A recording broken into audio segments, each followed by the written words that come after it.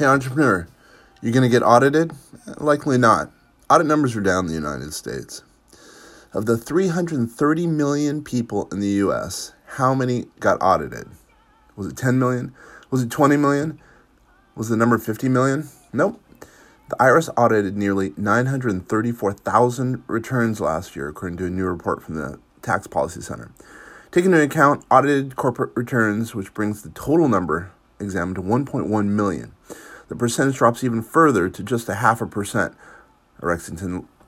A Lexington Law poll showed that 25% of entrepreneurs are still afraid to be screened, while older men are more afraid. Anyway, men are twice as likely as women to get an IRS audit, though they're less likely to get one, Lexington found.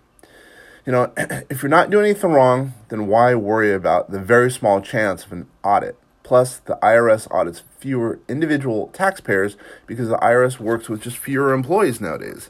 The agency's workforce has fallen from 94,000 just 10 years ago to about 60,500 today, according to the U.S. Treasury.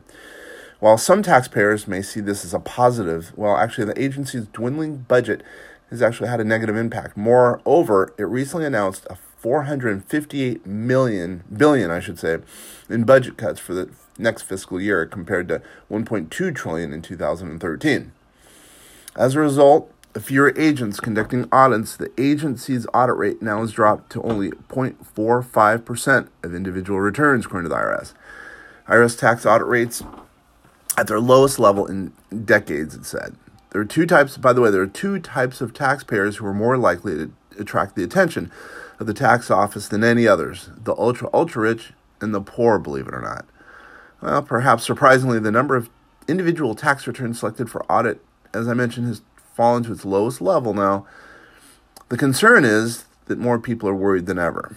Now, with these audit numbers, and if you're not doing anything wrong, it doesn't make sense to be worried, frankly. Well, keep your head down and keep continuing on your business, Mr. and Mrs. Entrepreneur.